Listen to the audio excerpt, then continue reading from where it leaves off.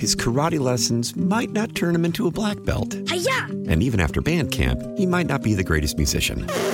But with the 3% annual percentage yield you can earn on a PenFed premium online savings account, your goal of supporting his dreams... Thanks for everything, Mom and Dad. ...will always be worth it. Apply today at PenFed.org/savings. Federally insured by NCUA. $5 minimum to open account. To receive any advertised product, you must become a member of PenFed. PenFed's got great rates for everyone. It's 930 in 716. A stunning fall from grace. I'm absolutely stunned by it. It kind of rivaled, actually, it beat the Elliot Spitzer thing. Well, I think that he's pretty much admitted some kind of conduct. The question will be whether or not it's consensual. You know, the old term AG stands for aspiring governor. I'm Tim Wenger on the podcast powered by the Brothers of Mercy, a 5-star rated skilled nursing residence offering affordable living in a country setting. New York Attorney General Eric Schneiderman resignation effective at the end of Tuesday after 4 women launched assault allegations against him in an article in the New Yorker magazine Monday. 2 of the women, both former girlfriends, went on the record saying that Schneiderman often got drunk and then slapped and choked them, leaving marks and using demeaning language.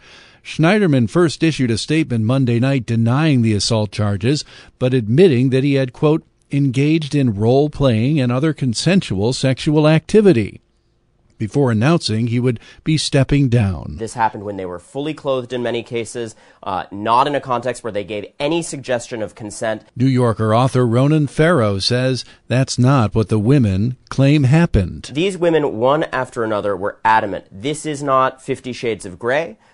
This was not in an area of gray at all in their mind. This was assault. Farrow says the women deny there was anything consensual about it. In one case, this wasn't in a relationship at all. A prominent attorney who spoke to me said very clearly, he just came onto her at an event.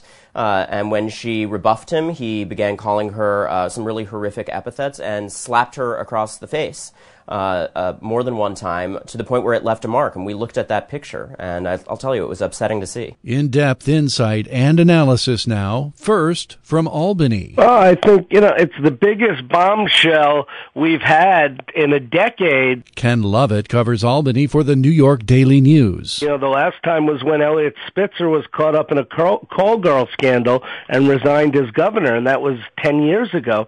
This makes that look quaint. I mean, it was kind of stunning what was reported, what he's been accused of doing, and then the swiftness of everything. The story came out late yesterday afternoon, and within hours, Schneiderman was gone. It was just really fast-moving and stunning. Yeah, Spitzer's downfall happened within, I think, a 48-hour period, and everybody thought that was fast. This was like lightning, right? It was, and you could see it coming because, first of all, given the political climate, given how supportive publicly Eric Schneiderman has been of the Me Too movement, how he went after Harvey Weinstein and, came out in favor of all the women who have come forward. So there was the hypocrisy angle, but then once Governor Cuomo put out a statement saying he should resign, and then Assembly Speaker Carl Hastie and Senator Kirsten Gillibrand, the writing was on the wall, and I think it was for him as well. And he denies he did anything improper. He says it was all consensual, but he recognized that there's no way he could continue to lead the office. What will the State Assembly do going forward, do you think, to replace Schneiderman? Well, there's a 2-track thing going on, because first you have to replace him in the short term, which the term runs through January 1, through the end of the year. So the Assembly will look. I mean, some of the names that have been out there are people like, State Senator Michael Gianaris and State Senator Todd Kaminsky in Nassau County Dem. There's outsiders like Congresswoman Kathleen Rice and Fordham law professor, Zephyr Teachout, which I don't think the Assembly will do. But then the other thing is you've got to watch out for is that in a couple of weeks, May 23rd, the state Democrats are set to nominate their candidate for Attorney General. It's easily going to be Schneiderman. So they're going to have to come up with a candidate who they want to run in November, and that candidate is likely going to face a primary in September. So, we may have an interim and then a primary and then the election in November. Meanwhile, the Republicans, they had a guy, Manny Alejandro, who announced he was running yesterday, a little-known guy, but you may see more prominent people now with Schneiderman gone get into the race. What about Preet Bharara? Have you heard that name? And what about Kathy Hochul from Western New York? Well, Preet Bharara's name is out there. I think that's more wishful thinking on a lot of people's part. First of all, I think there's no way the legislature, who Bharara really went after, is going to appoint him in the interim. And he doesn't have a political machine to get up and running to run for office. So I think it's a fun name to put out there, but I don't think that's real. Hochul, who knows? I mean, it's obvious that Cuomo would like to see her off the ticket. He'd like someone else as lieutenant governor, but whether that will happen remains to be seen. You expect whoever's nominated by the Assembly to also be on the ballot in November? It's not necessarily. Now, the person may try, but the last time we had an interim attorney general, it was a guy, Oliver Capel, who was appointed, and he ran, but he was primaried by Karen Burstein, a lawyer, and Burstein won, and she ended up losing the election to Dennis Vacco. That was back in '94. So, just because you get it, the interim appointment doesn't mean you're going to be the nominee come November. Do you find it kind of stunning, Ken, to see? Hey, do you have any idea what the state is of a lot of these lawsuits going forward that Schneiderman brought forth? They would move on with somebody else at the helm. Might some of them just be dropped, though, because the guy behind them won't be there anymore? Well, we're going to see. I mean, he's brought a ton of lawsuits against Donald Trump. He's led a number of lawsuits against Donald Trump. We're going to see what happens there. The governor just asked him to look into the Manhattan district attorney and their handling of the Harvey Weinstein case. That hadn't really got up and running yet, so I don't know what happens there. There's going to be a lot of uncertainty, and until they name an interim, and then how much power, how much that interim will do, knowing that there's an election coming up, again, remains to be seen. Schneiderman had been interested in the governor's office, right? Yeah, the old term AG stands for aspiring governor, and certainly Eliot Spitzer was an AG, and Andrew Cuomo was an AG, and Schneiderman was not going to challenge Cuomo. But the thinking was, if this is Cuomo's last term, if he won, and if he loses, that Schneiderman would try for it in 4 years.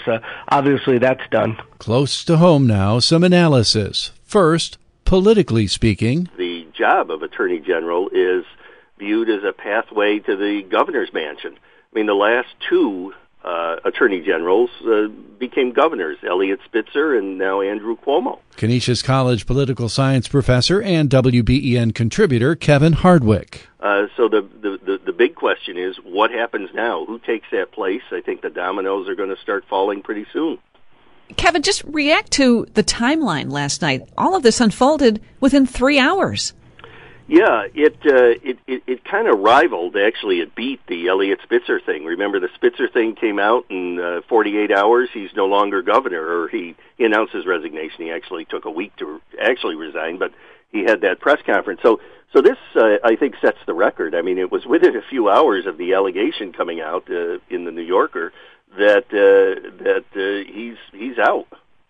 What did you make of parts of this article? And one of the things toward the end of it that caught me kind of stuck out, and I'll read the quote from the article in the New Yorker. After the former girlfriend ended the relationship, this is talking about one of the accusers, she told several friends about the abuse. A number of them advised her to keep the story to herself, arguing that Schneiderman was too valuable a politician for Democrats to lose. Well, it was kind of similar. I mean, it parallels what happened with Bill Clinton. At the time, there were all these allegations coming out about Bill Clinton, and a number of key movers and shakers, if you will, in the women's movement defended him or didn't attack him the way they would have a conservative Republican. So it just goes to figure. But here a guy that was, saying he was a champion of women, an advocate for the Me Too movement, and it comes back to bite him. Yeah, incredible. Again, the hypocrisy, surprise. Two of the names that I've seen being kicked around so far, both very familiar to people here in Western New York, Assemblyman Sean Ryan, Lieutenant Governor Kathy Hochul. What do you think about those two names, and if there's any realistic possibility they could be in that seat, if even just for the short term? Well, I'll tell you, in a short-term basis, the Democrats are going to control the appointment. It's done by a joint session. Remember when Alan Hevesy got in trouble, DiNapoli was appointed by a joint session. Senate and Assembly get together. The intriguing name, of course, is Kathy Hochul. I mean, Cuomo was apparently trying to get her off the ticket, have her run against Chris Collins. She kind of, said no to that, and for good reason. I mean, that would have been a tough race. I got to believe she's thinking long and hard about this one. I mean, again, Attorney General is a much better job than Congressman. It's like I said, it's the last two Attorney Generals became governor. Also, if she gets the nomination, the Democratic nomination, she's the odds-on favorite to win. She would not be the odds-on favorite to beat Chris Collins in a Republican district. It's very intriguing. She'd have to get the nomination. The Democratic convention is 2 weeks from Wednesday. It begins. Everybody's scrambling. I'm sure there were a lot of people staying up late last night plotting their campaigns. The other thing in all this, I just checked the financial filings for Schneiderman. He's got $8.5 million in his campaign account as of January 15th. Wonder where that ends up. I think that's one of many questions that people will be sorting through in the next couple weeks. What's he obligated to do with that money? Well, he can hang on to it for a long time. I mean, you look at people around here. Tony Masiello, former mayor of Buffalo, still has some money in his account. Joel Giambra, former county executive, still has a lot of money in his account. They can use it for things, going to conferences, campaign contributions. They can also give it to charity or give it to the party if they want, but most of them will hang on to it and use it for their own political purposes. The state's chief legal officer finds himself potentially on the wrong side of the law now. He's lawyered up. Well, it looks like there's going to be an investigation. That was the announcement from the governor's office. WBEN legal analyst Paul Cambria with Susan Rose and Brian Mazurowski. What would they be looking into is assault charges, and the degree of assault charge would depend upon the degree of injury. So if there's simply physical injury, which can be anything, a black and blue mark, red mark, whatever, it would be assault third, a misdemeanor. On the other hand, if it's serious, like a perforated eardrum or something like that, it could be a D felony, which carries 7 years. So how difficult is it for charges to be pressed against somebody when these women didn't initially go to police, and it is one of these things where it seems to be, at this point, his word against theirs? Well, I think that he's pretty much admitted some kind of conduct. The question will be whether or not it's consensual. He characterized it as so-called role play, which, bondage role play, indicated that he's admitting that there was physical contact in the role play, basically. The question now will be whether or not it was consensual, or, as the women have alleged, that it wasn't consensual. So, that's typical scenario in a criminal case. Was he being very careful in his statement last night by saying, I have not assaulted anyone, I never engaged in non-consensual sex? Clearly that's going to be his defense. We were together doing this and role playing, and the role playing included, slapping, hitting, or what have you. That's the bondage formula. What type of charges could be pressed against Schneiderman if that happens? Well, as I've indicated, either a misdemeanor, if it's simple physical injury, or a D felony if it's serious physical injury. And the one woman, at least, is claiming a perforated eardrum. That'd be enough to show serious physical injury. And there would be jail time with that?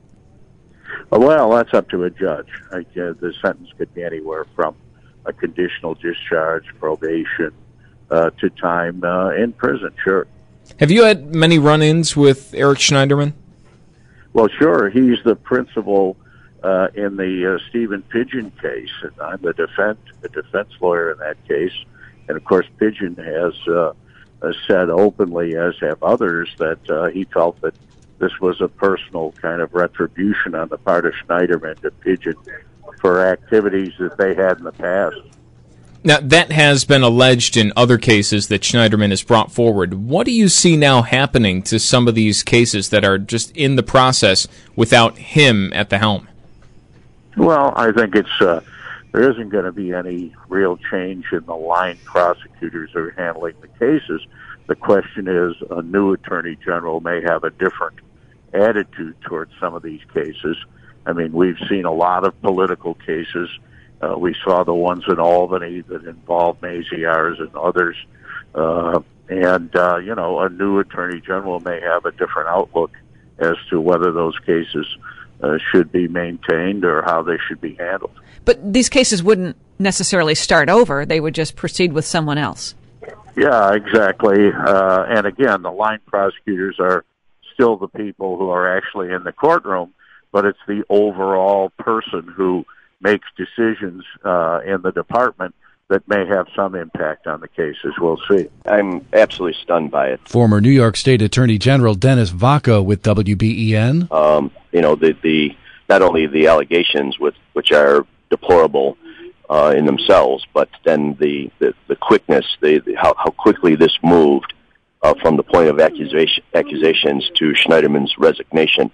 And I guess that the rapidity of how quickly he gave up his office is a signal as to how strong the allegations were, how truthful he knew them to be, and also the political pressure put on a guy who, for a long time, in a somewhat of a hypocritical fashion now, in retrospect, put himself at the forefront of the Me Too movement, and now he finds himself to be, one of the targets of the Me Too movement. So it's just a stunning development.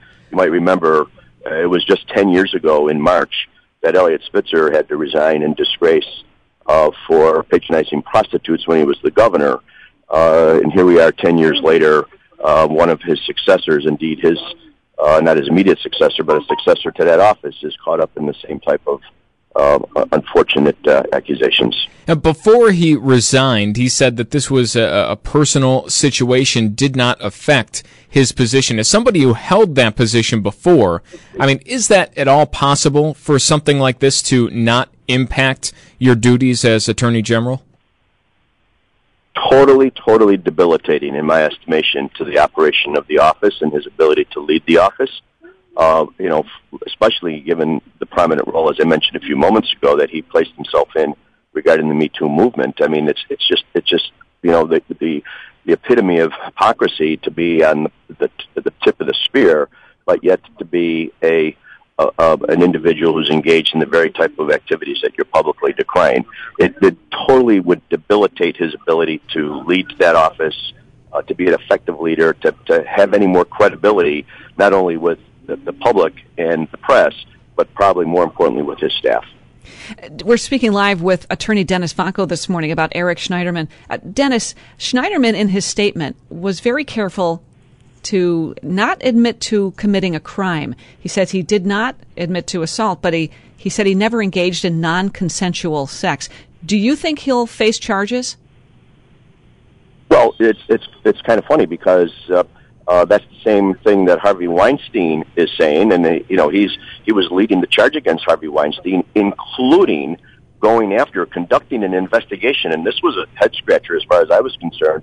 How the Attorney General of the State of New York had the authority to conduct an investigation of the district attorney in New York County in Manhattan, Cy Vance, because in Schneiderman's opinion, Vance did not prosecute Harvey Weinstein.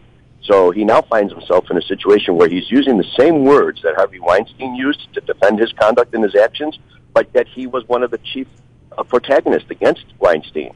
And so much so that he started an investigation against the DA. Now, it's curious who the governor turns to. If the governor believes that an investigation into these acts is warranted, which district attorney does the governor turn to? Does he turn to Cy Vance? I don't know if there's any provision under the law for the appointment of a special prosecutor. There might be under the executive law in the deep recesses of it, but it creates an interesting conundrum for Schneiderman, who once was an accuser, to now himself potentially being a target. You mentioned some of the political pressures of that position. I mean, you've obviously followed along with Attorney General Schneiderman's rise to this position, and he wasn't exactly looking to end at Attorney General either. He had higher aspirations, right? It's clear that he did have higher aspirations, whether it was the Capitol as governor or one of the two New York State Senate positions. But at some level, I mentioned Spitzer a few moments ago, it's really the arrogance of power. I mean, I think that the general public has grown tired of elected officials who become so arrogant that they're disconnected from the real world. And it's that arrogance of power when it starts to permeate your personal life, that you believe that you're beyond reproach, that you're beyond the law because you view yourself as the law. That's when you get in trouble. More as it develops. Back tomorrow. That's 930 in 716. We're back tomorrow with another edition from the studios of WBEN Buffalo. His karate lessons might not turn him into a black belt. Hi-ya! And even after band camp, he might not be the greatest musician. But with the 3% annual percentage yield you can earn on a PenFed premium online savings account, your goal of supporting his dreams... Thanks for everything, Mom and Dad. ...will always be worth it. Apply today at PenFed.org/savings. Federally insured by NCUA. $5 minimum to open account. To receive any advertised product, you must become a member of PenFed. PenFed's got great rates for everyone.